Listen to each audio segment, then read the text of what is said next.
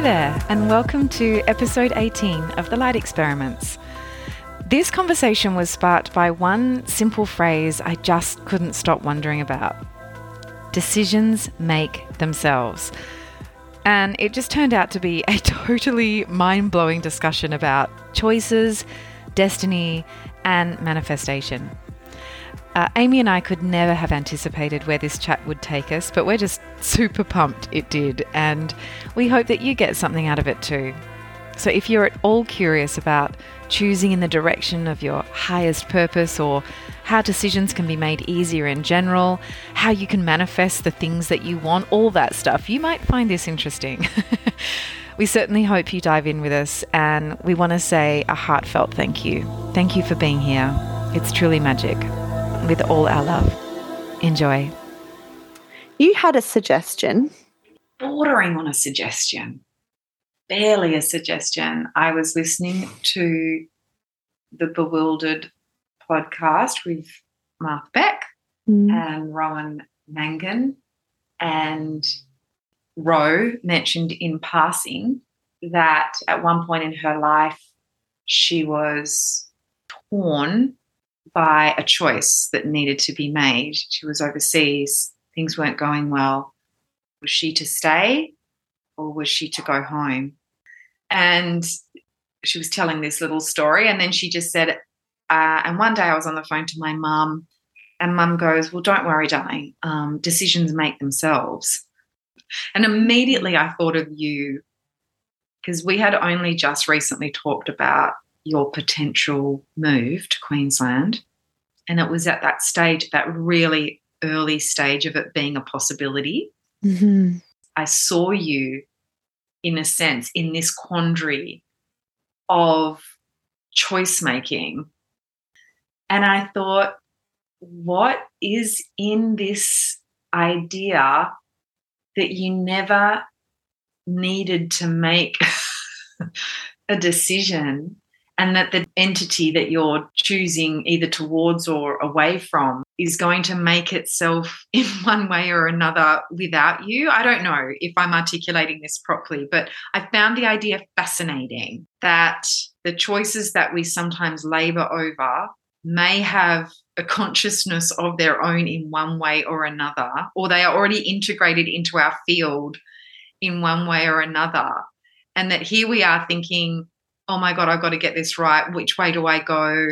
And all of that. But maybe there's something else going on with it. Over to you. Yeah, I mean, I think we've all been in or found ourselves in a situation in life where we've said the words, I just don't know which choice to make.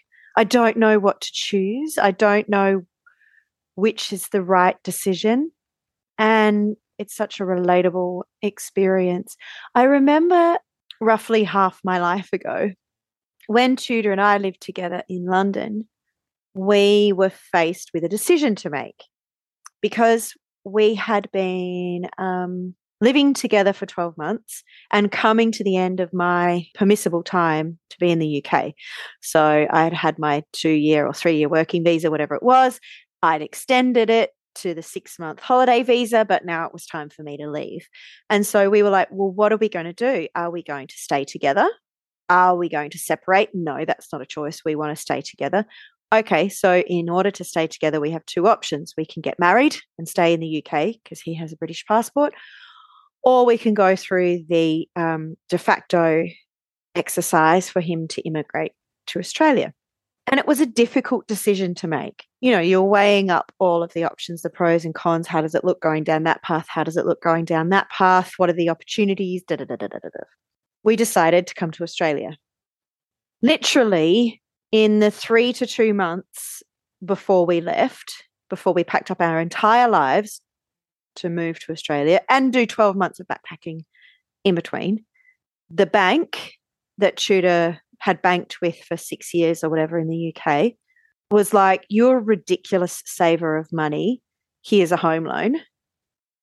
One of the Premier League football clubs, because he's a soccer player, said, here's an invitation to come and try out for our team, Premier League.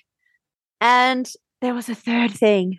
I can't remember what the third thing was, but 3 significant turn right options. Like, you've decided to turn left and here's the universe going, but look at what's the other way. And it's a really big, shiny, bright. You can't miss it. Yeah. And it's also really appealing. Yeah. Like, you could own some property. You could be, even if you don't play on the actual pitch, you could be in the training squad of a Premier League soccer team, having played soccer your entire life. Like, and this other thing, which I cannot bloody remember. But yeah, so I was like, oh my God, the universe is testing us, totally testing us. Is this really the decision we want to make? That's how I saw it at the time. Yes. You've made this choice in theory. When your rubber hits the road, is that really what you want to do? And we said no to those offers and left. Wow. So you because we knew it was a massive crossroad moment, like crossroad moment. Choose to stay, life goes a very different direction than if we choose to go. Very different direction. Not knowing really how each direction looks, not knowing what's in the future. Amazing. So I feel it in my body when we're trying to make a decision or a choice. There is head, so much head involved, so much rational, logical, pros versus cons, outcomes, expectations, all of that wrapped up in the attempt to come to a final choice or decision, which can often be very different to where the heart's at, can't it? And I wonder how much of our own personal stuff is wrapped up in how easily or effortlessly we are able to make a choice or make a decision that is different, that sends our life in a different trajectory to the one we're currently on. Value judgments. Am I worthy? Should or shouldn't I? What's holding me back? What they think I should do. Destiny, That's it. Like, that's really what I'm questioning. The blueprint yes. of it all, which does, I believe, now evolve and shift as we evolve and transform and step into newer and newer versions of ourselves. But it does feel like there's some kind of destination. Oh, I've never put those words together. To it. Right. That's what I'm actually questioning. Yeah. We've said this before, though, also. It doesn't matter. It doesn't matter what you choose. It doesn't matter what you do. And I feel like when you bring up a topic or a concept like destiny, we feel like we're either on track or off. That's and the thing. I don't really believe that's the case. Like I know we always refer to the Conversations with God books, but they're so relevant. In the Home with God book, God Consciousness says you cannot not get home. All paths lead home. And I feel like that applies on the micro level to our individual journeys. We can't not get where we're going. So in the end, the choices that we make don't matter. I don't reckon it's linear or unidirectional.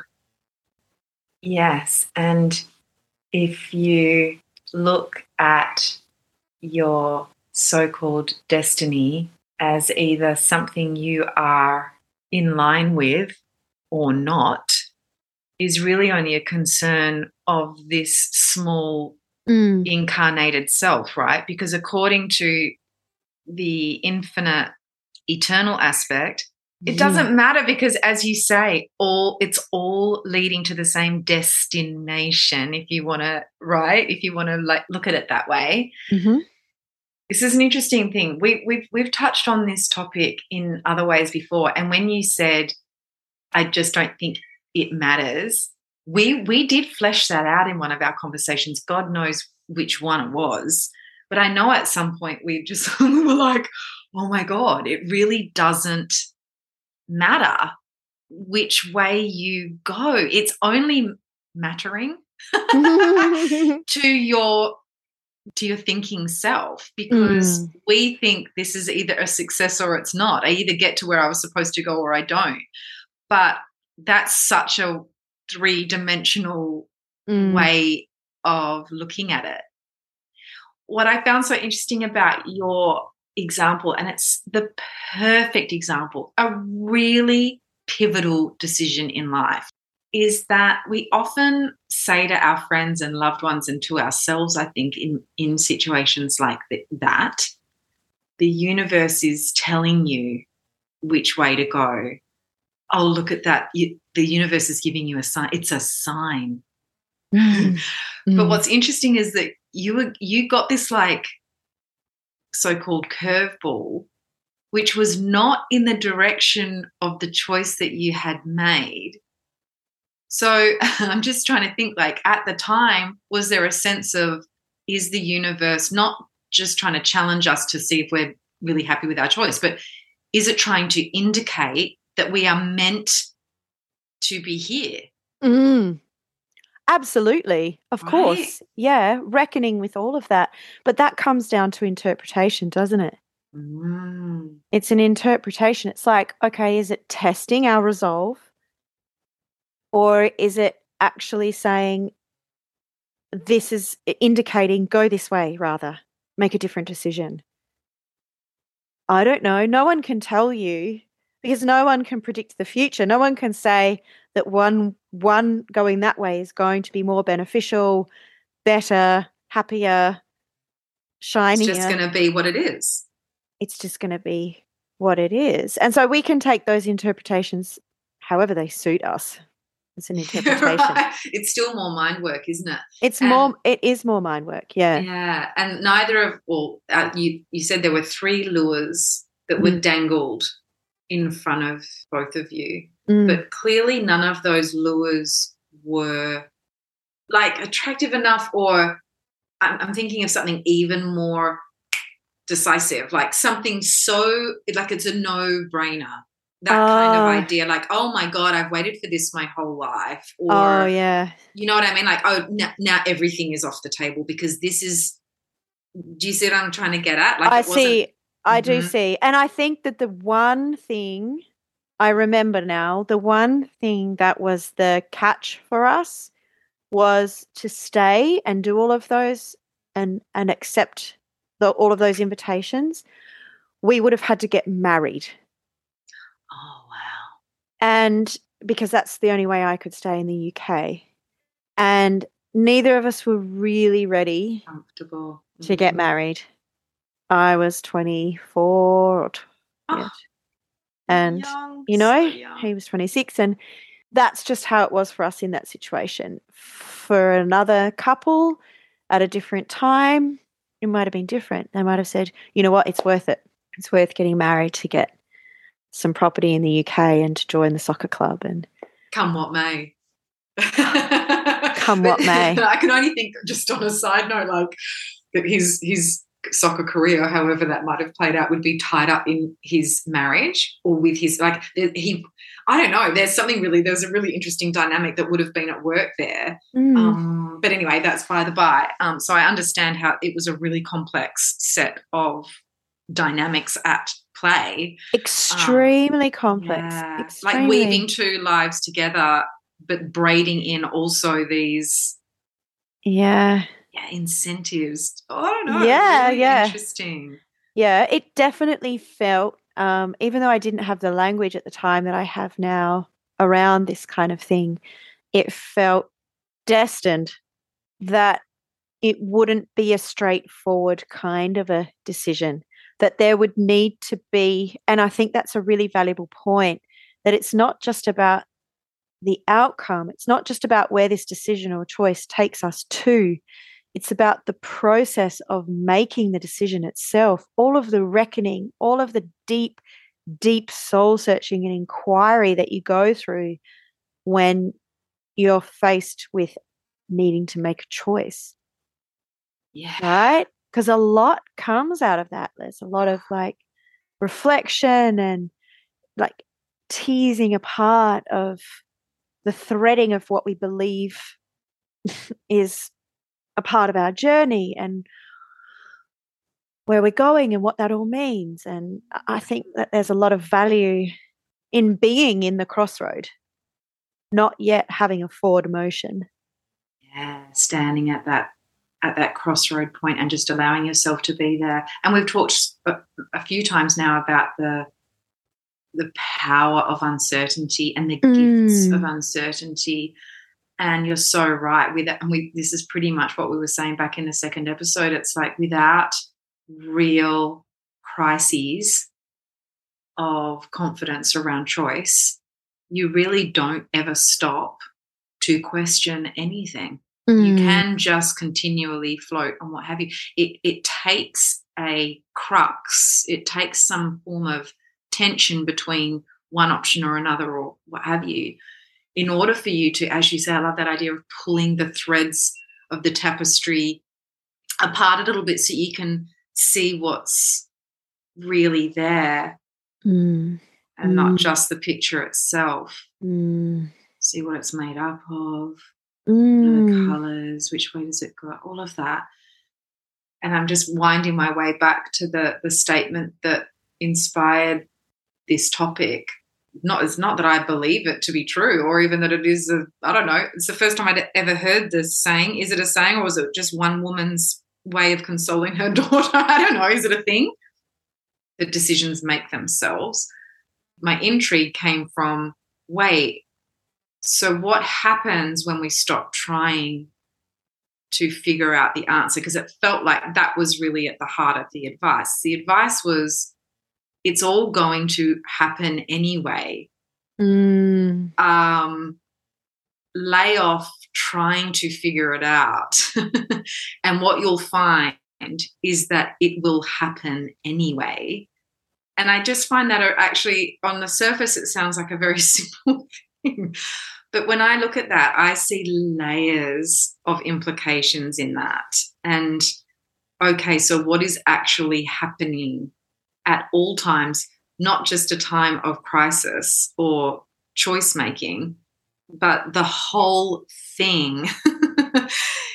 It's just all happening. And so then I sort of come back to, and that we're, yes, we make these choices along the way all the time to travel there and not here and to marry this person, not all the rest of it.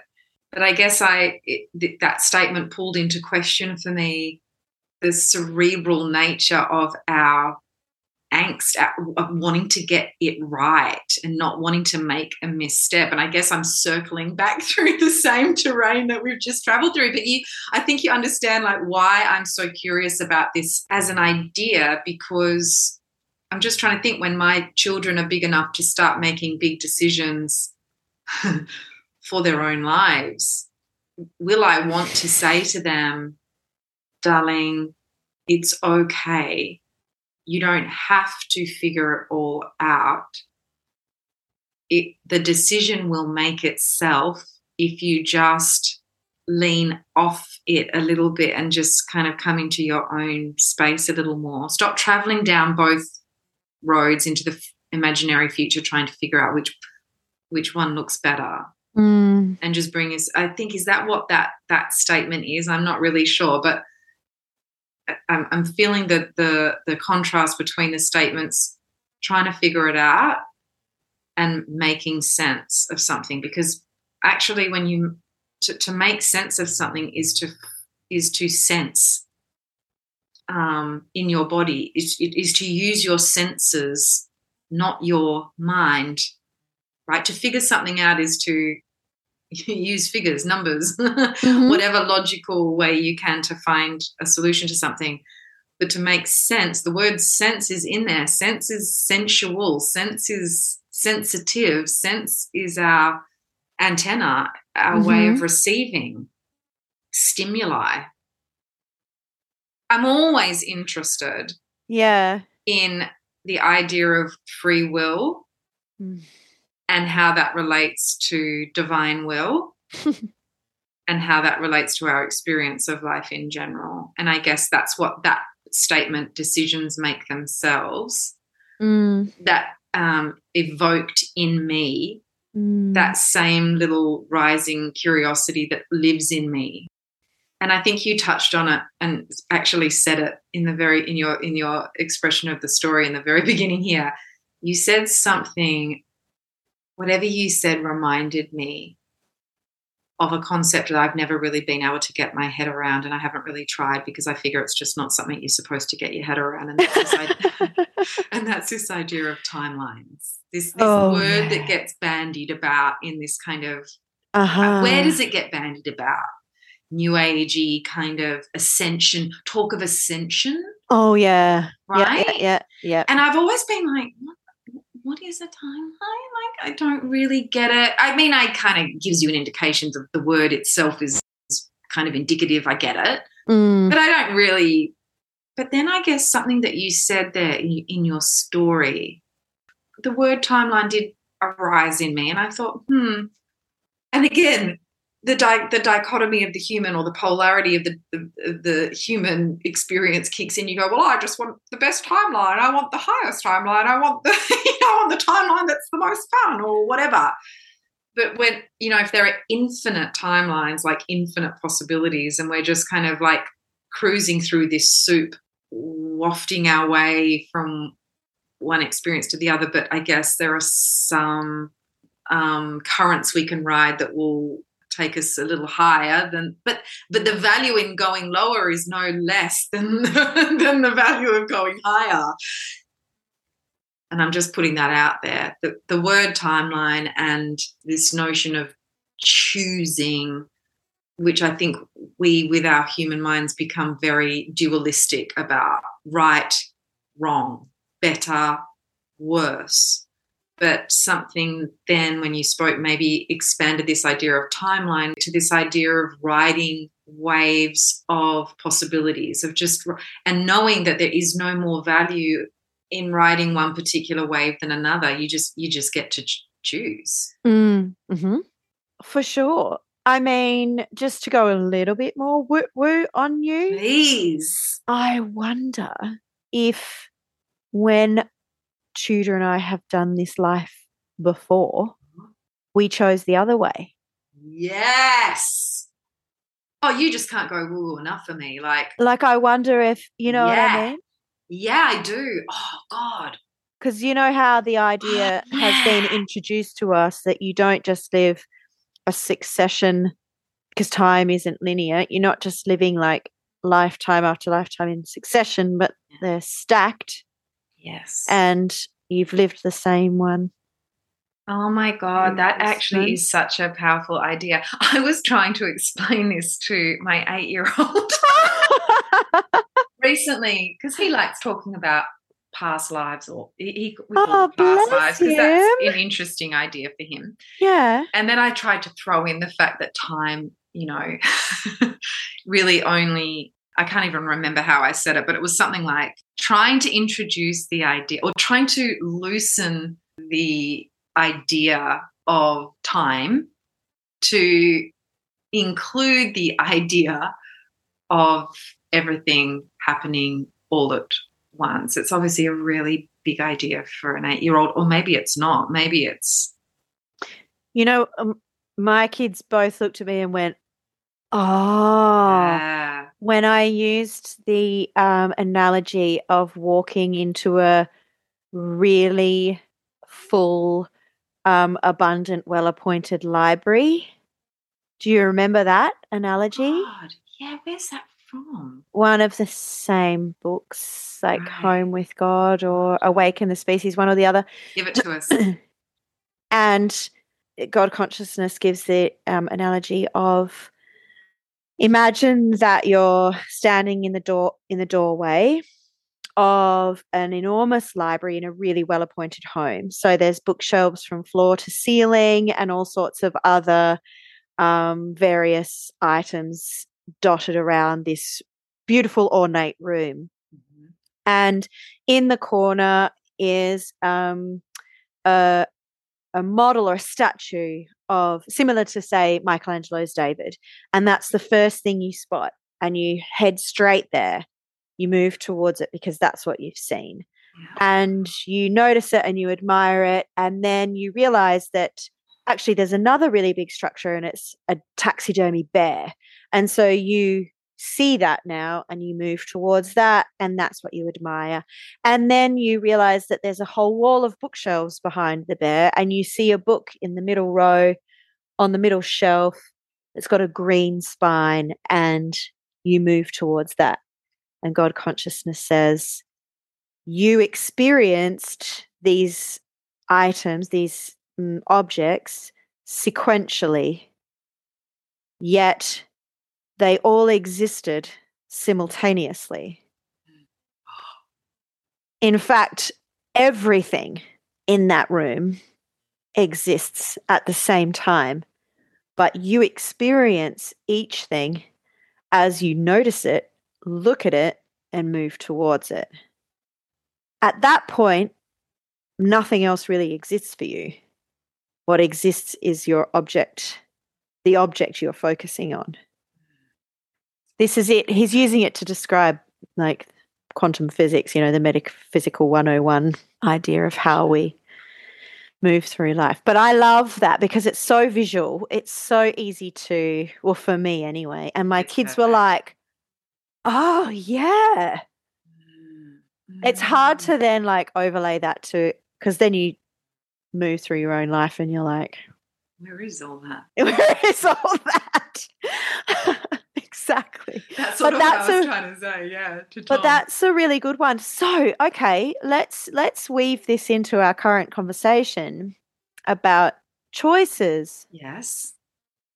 So, has the requirement for a choice to be made arisen because suddenly we don't have one object in view, we have two or multiple? Brilliant. Immediately what that does is it removes the sense of there being a wrong decision. Because if everything is already there, we're simply placing our attention on whatever sparks it, whatever we are drawn towards. But it doesn't matter if you notice the bear before the book or the book before the statue or the ceiling before the floor, or it doesn't matter because it's all already there. You're going to get to it all eventually. And I think that's part of my exploration of this is actually an innate sense that we're all traveling through every portion of the library forever. It's like God consciousness. Wow, this book is really coming up again. Uses another analogy which I really like, which is the idea of being a video game console holder. Oh, yeah. Yeah. Yeah. And I was using this not too long ago as well, saying the program already contains every single possible outcome of every single possible choice. That is why the game exists, because it has been created so that you can explore using your console, yes, no, left, right, jump, whatever. And just using that idea really contextualized a lot of stuff for me, because I was like, holy shit, it's all already in the program. It's all already here. We're just place it, whatever comes to life is what we place our attention on. And it's raising in me another term, which is something that is the first time I heard it, fucking loved it. First time I heard it, I knew it was something real and true.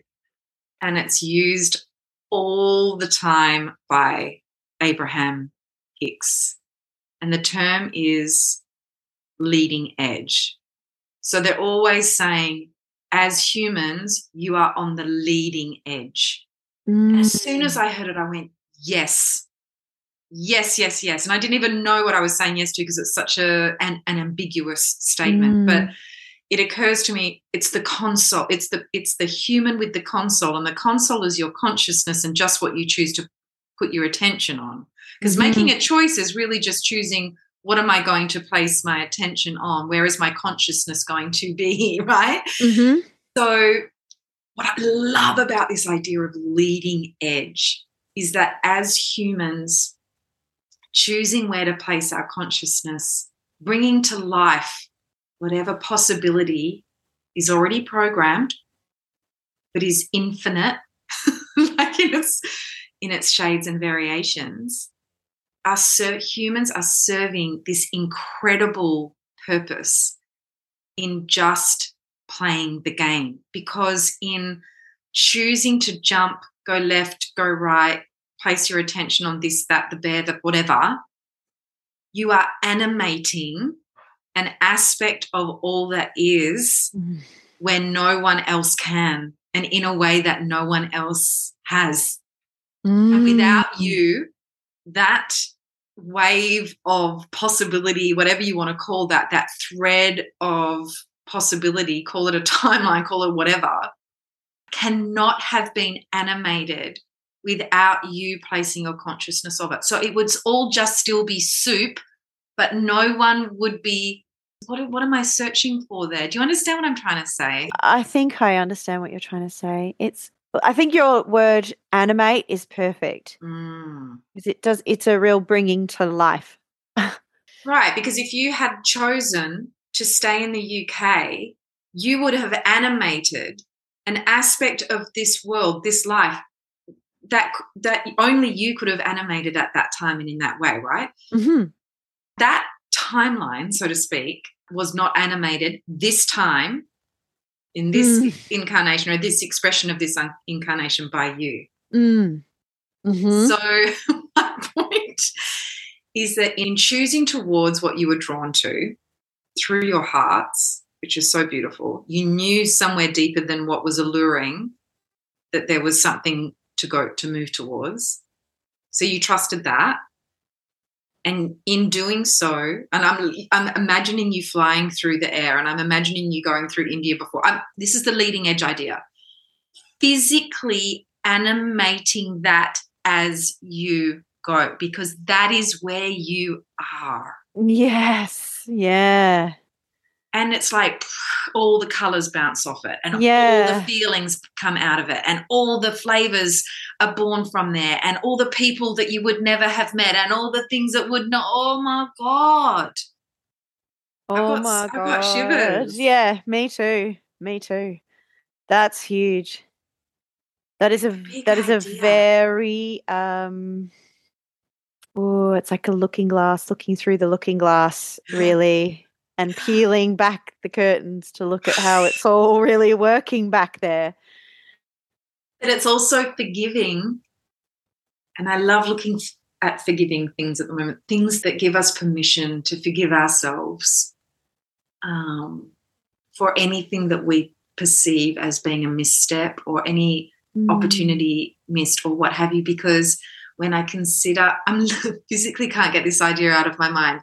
Tudor and Amy on an aeroplane flying through the air from one continent to another. And as I'm seeing that aeroplane fly through the sky, through the atmosphere, I'm sort of seeing life being animated through that act somehow. And I think if that's what we're doing, if we're simply lighting up one of the infinite possibilities that is this soup that we're in, you actually cannot, will never, it is impossible to animate the wrong thing, Mhm. because all things in time need to become animated. It has to be all of it. And again, oh my God, Conversations with God, one of the books, and this idea of all your soul wants from you is an experience of pure love, and pure love is explained as being like white light that is every shade of every color, and even colors that we cannot perceive with our human eyes, but just all of it. It's not all of it unless it's all of it, is my point. It's like we're not trying to live the best life. We're just animating the part of life that appeals to us the most at this point in time. And in doing so, even if we choose what humans might perceive as being badly, in inverted commas, and we become addicted to substances, and we shut out our friends and family, and we neglect our bodies and all of that, that too needs to be animated in order for the whole to be fully realized. Because without that, we all of it, the whole, cannot be fully realized. It can't be. It's not only the high. It's not only the so-called good. It's not only the timelines, which are, ascending or whatever. It's not.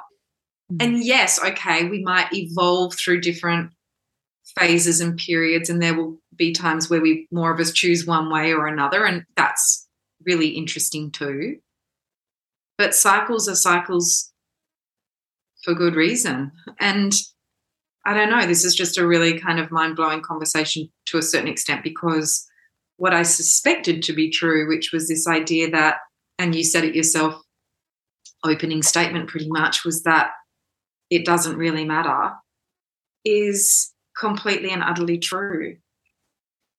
But beyond the kind of true that I thought might be possible, because in it being true is the forgiveness. God says you're already forgiven. We don't realize that it's part of the plan to animate every single part of it, every single fractal.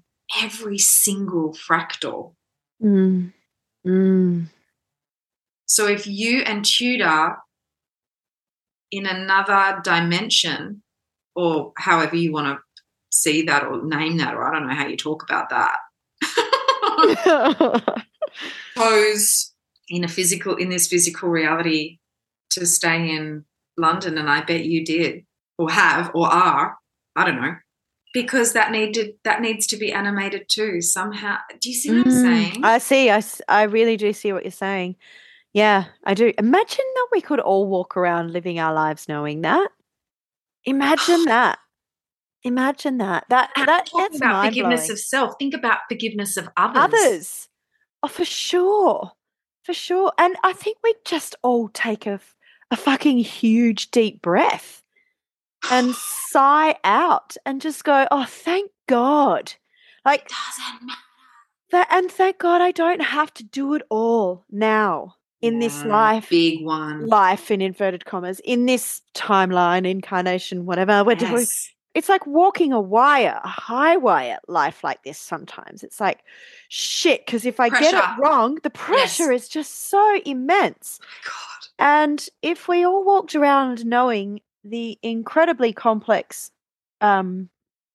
description of ultimate reality that you've just made understandable, if we all walked around holding that in our awareness and our consciousness, I think it would just take the pressure off. We'd just be able to let ourselves off the hook and, breathe a sigh of relief. And you know what else I think it does or would do? I think it brings us into presence, because if you can remind yourself, we've had shades of this conversation before, but now I'm thinking of you in your car on the half-hour trip to and from school in the traffic, and I'm thinking, we didn't pick up on it in exactly this way during that conversation, but it's like, if in that moment when you're like, what the fuck? If you're just aware that all that's required of you for the purpose of being on the leading edge of literally the most important thing in the history of everything and nothing and all that is to simply have your attention be where you are, then it's just pulled you into presence because you see the value of simply noticing the moment. Mm. That's your job. What the fuck? It really puts everything in a tailspin, doesn't it? Which is so fantastic. It's so great. Bless the choices and the decisions that we have to make because. But we don't need to be tormented over No. them because all will come. They will all be felt. They will all be known. They will all look. They are all being animated in one way or another. I don't know how it works. But every page in the library will be read. Every word will be animated by your consciousness. And without your consciousness being placed upon that word, it doesn't live its full life. It's there, it exists, but you haven't combined the existence with the light of awareness. Or your experience of it. Oh. Isn't it? Because we're in the realm of experience, aren't we? So why not really be where you are now? Like you just mentioned the traffic thing and I got it, but I'm getting it to a new level. Like, I don't know, just when you were saying, every page in the library will be read, it made me think or feel, so why am I hurrying on to the next one? Because we feel like we've got to do it all in this shot. In this shot, yeah. So just be here now. Just be with this page. Just be with this bit. Yeah. Decisions make themselves. Also, we're not the only one in the picture. We're here as a part of an orchestra, a symphony. It's not only our instrument that is playing on stage.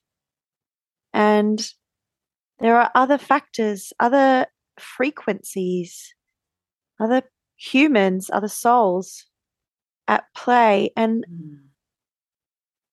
I wonder, like, if we're hurried, pressured to make a decision, does that allow space for those other factors, for momentum and shifting and energies to lend their song It's beautiful. toward the crescendo, Decisions make themselves. It's this idea of just give it some time, just allow a little space into the situation. Tormented over a decision is rigid and resistant, isn't it? It's quite stuck. There's the pressure. Sometimes there's a time pressure placed upon it. You need to let me know by close of business on Friday. And that adds another element to it. But choosing is quite empowering.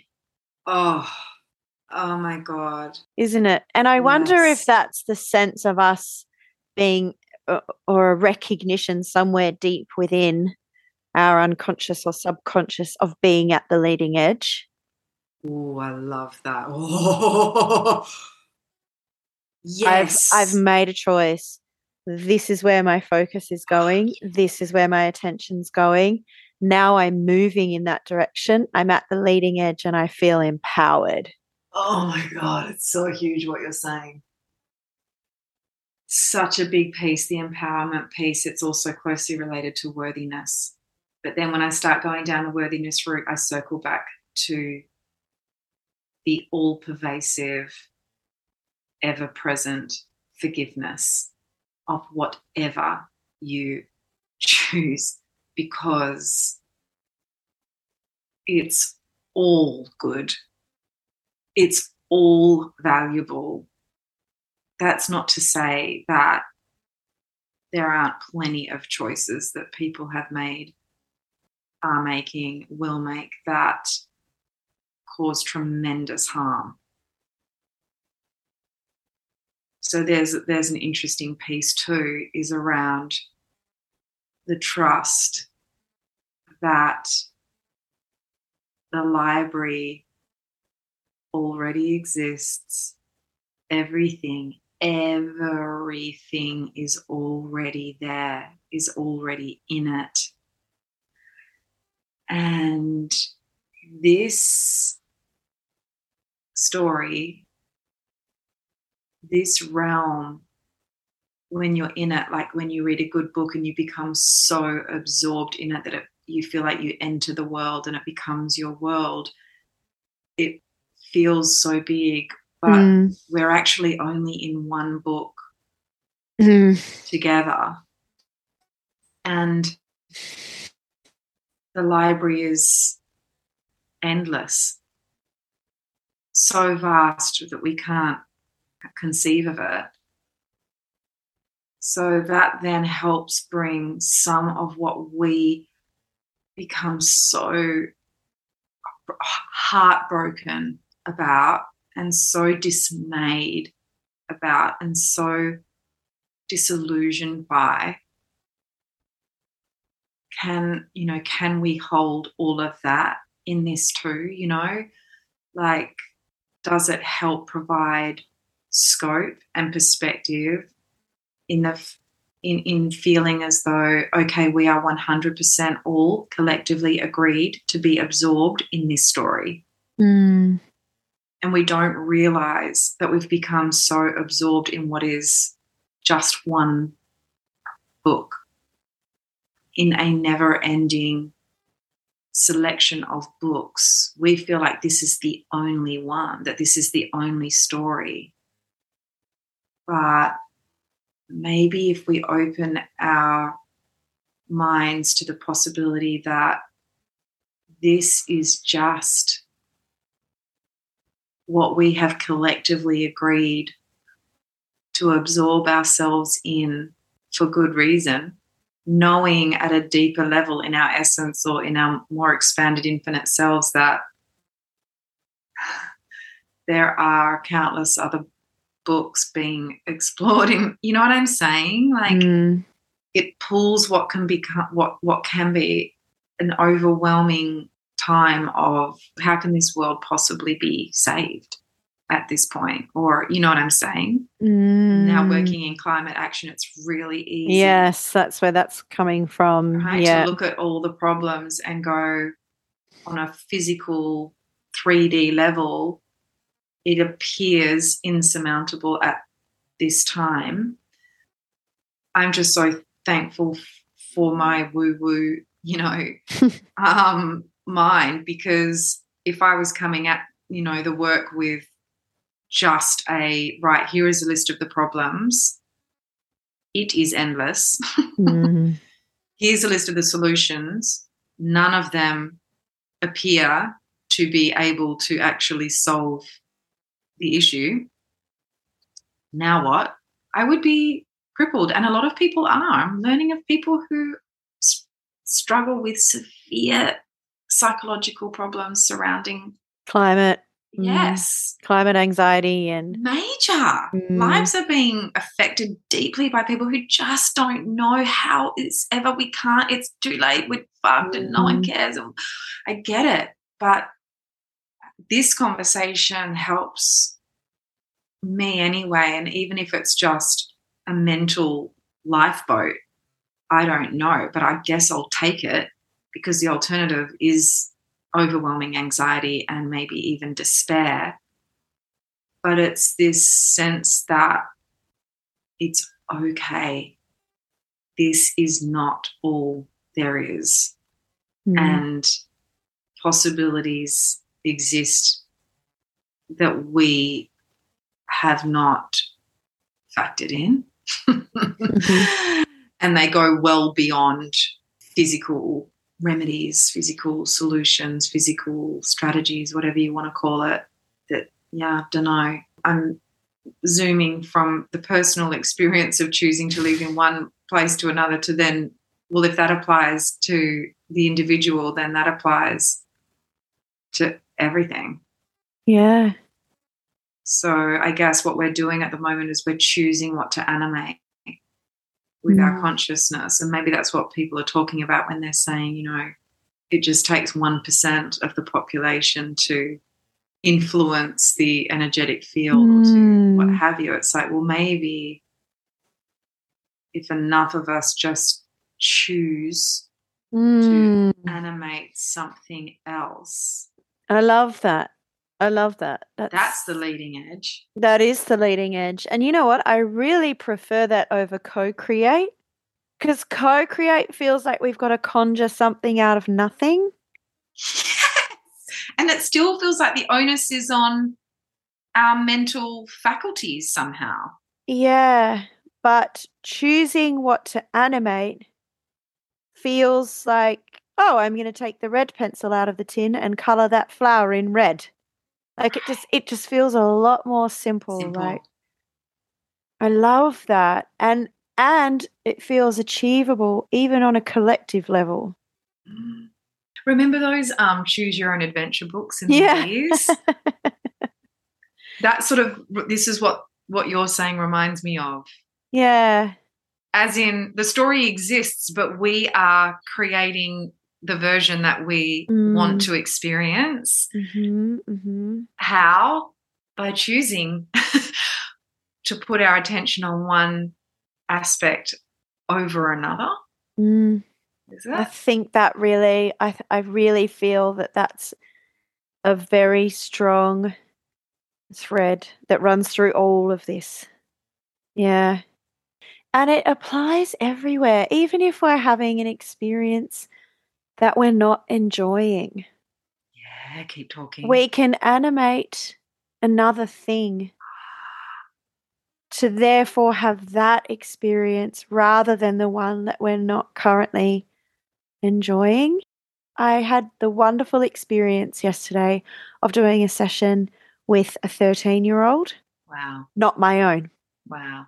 And so we were talking about what's going on for her and an aspect of her life that she's not enjoying. And I found myself saying to her, okay, what in your life matters more to you than that experience?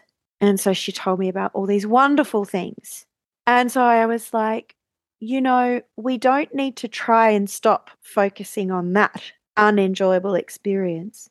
Instead, we can choose to focus on what matters more to you, on what this is what they say, right? What you want. Focus on what you want. But choosing to animate something, choosing to bring life into, to breathe life into a thing, that makes the implications of what you're saying are just like reverberating through my being, because you said before, it just makes it all so simple.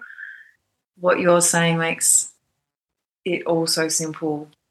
My God, like this image I now hold of whatever I'm placing my attention on becoming animated at the leading edge of life itself, so that if you imagine like a head torch, you're wearing a head torch, and that wherever you look, it's illuminating that, and everything else is sort of like cast into a type of shadow, I guess, then all these, exactly what you said, it's like all these ideas that I've either felt uncomfortable with or dismissed or what have you, things like co-creation or writing a gratitude list, even like things like that, which I'm like, it sounds so inauthentic and it sounds really whatever. But actually what you were effectively saying to your 13-year-old client was, when you cast the light of your awareness on something that makes you feel good,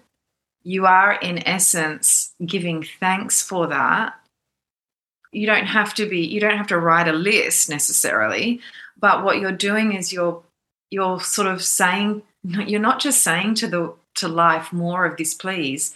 You're actually insisting on, you are creating more of that, please, because that's the direction in which your light is shining. This is the first time I have understood this concept. Isn't this amazing? It's happening right now. Because the truth actually is simple.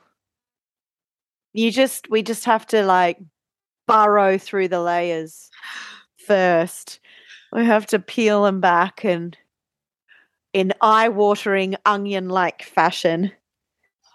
I hope I never forget this. Like, Yeah, same, because it's really is making a lot of sense. And I love the head torch thing. That's just so spot on. in Like, a cave, like, what are you going to mm, illuminate, which then brings it to life in whatever way? Like, there's your timeline, like in inverted commas, I guess. It's like, because I've heard things before saying, oh, if you're really grateful for something, then, you'll get more of it or whatever. And I'm like, oh, I'm in negotiations now. Like, the quality of my gratitude list somehow determines how good things are going to be. I don't know. I was always a bit like, yeah.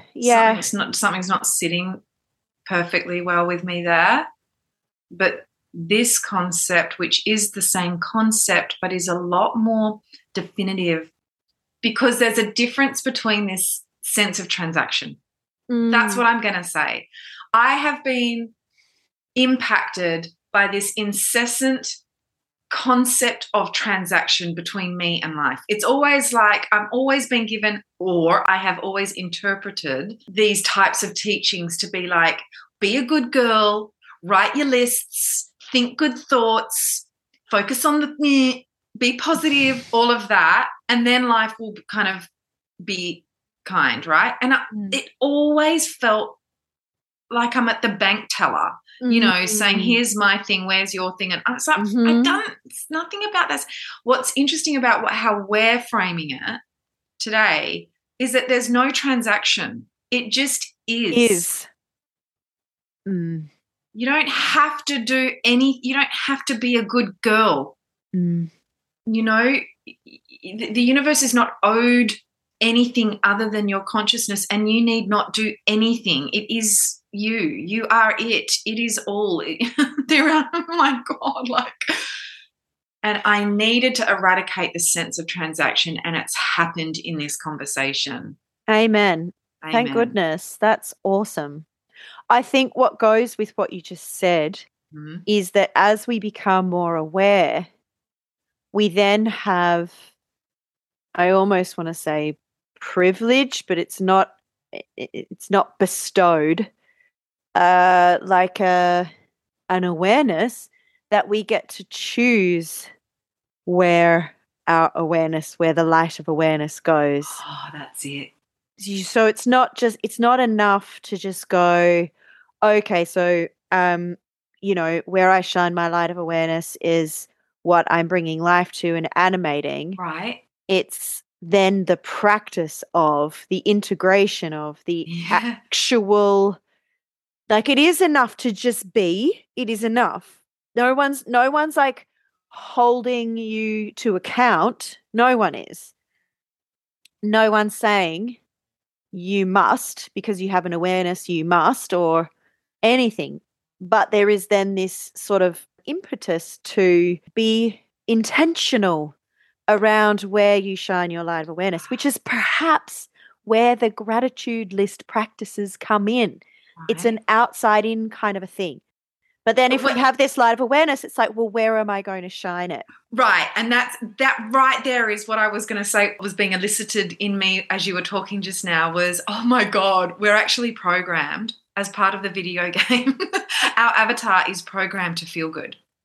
The whole point is like, okay, yes, you can choose to focus on the shit storm, the shit show, the shit on the bottom of your shoe, all of it. It's all there. The stench is real. So you can put your attention there 100%, and it is serving a purpose. It is illuminating and animating another part of all that is. It exists. It is there. It is here. Absolutely valid choice. But as you were talking, I'm thinking, oh my God, it's not even an effort. It's not even a difficult thing to choose to shine your light somewhere more enjoyable or more pleasant because we're designed to feel good. So eventually you don't want to animate the shit show anymore. It gets really uncomfortable and maybe even painful. And so I'm just thinking how beautifully designed the whole thing is. It's all here. You can make no wrong turns. Whatever you choose is perfect. You're designed to feel good. Trust what feels good. Put your attention there, and that's what you animate. Whatever you look at, wherever you are. You can also animate the inanimate, and by that I mean your thoughts. So you can live in your head and live in a quasi parallel world because your thoughts are creating just manifestations of a million different things that could go wrong, will go wrong, and what about what happened then, and that was terrible, and all of that. You can live there, but it's not actually bringing life to all that is. It's just creating a cycle of thoughts. They're not pseudo-reality. Pseudo-reality. Yeah. So all we're being asked to do, which again I've heard in all the teachings around this stuff, which I've either rejected or dismissed or what have you, but coming at it from this direction feels completely different to me, is trust your impulse to feel good. Trust your sense of well-being and animate that. And in animating wellness, and by well I mean source, by animating the wellness of self, the wellness of the earth, the wellness of loved ones, and by, again, I'm not meaning just physical health, although that counts 100%, but the sourceness, the essence of those things, which is light and love, joy and freedom. That is definitely going to animate a different story. It is going to create a different choose your own adventure collectively than if you keep looking at the shit show. Only because it's kind of physics now in my mind. Yeah. It's just like we are naturally drawn to that which feels good, is my point. Yeah. You don't have we to really try. are. You don't, well, except that we're so easily diverted from what feels good. And we've been perverted. Yeah, good in word. Instances as well. What feels good has been perverted and distorted. Oh my God, so true. But in our raw, natural, pure state, a baby will be calm and settled in an environment that feels good. When it's nursing or has a full belly or it feels good having had enough sleep. We are the frequency of pure love. Love is all there is. Yeah. We are love. Yeah. Bliss, joy. And that if that's our natural state, then we tend to that. Nature tends to its natural state, doesn't it? Wow, cool. So then for the person who's facing down the barrel of a decision, a choice, it really isn't much comfort to say, babe, it doesn't matter. And of course, relatively speaking, it doesn't. But relatively speaking, it's everything. It's everything. So and it's our humanness that needs it to matter. And it's important that it does matter. Exactly what I was going to say.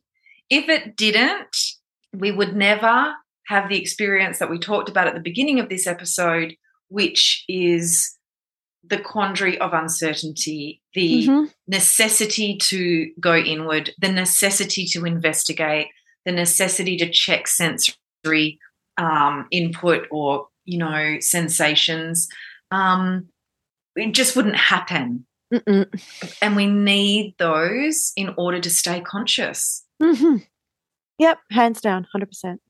So you slide into unconscious living and not care, but then you're not making any choice about where you place your awareness. So you've lost your power. Yeah, that's right. And that's true power. Yeah. Holy fuckballs. It's just pure gold. Thank you so much. Thank you. That was really beautiful and unexpected. Bye, darling. Love you. Love you.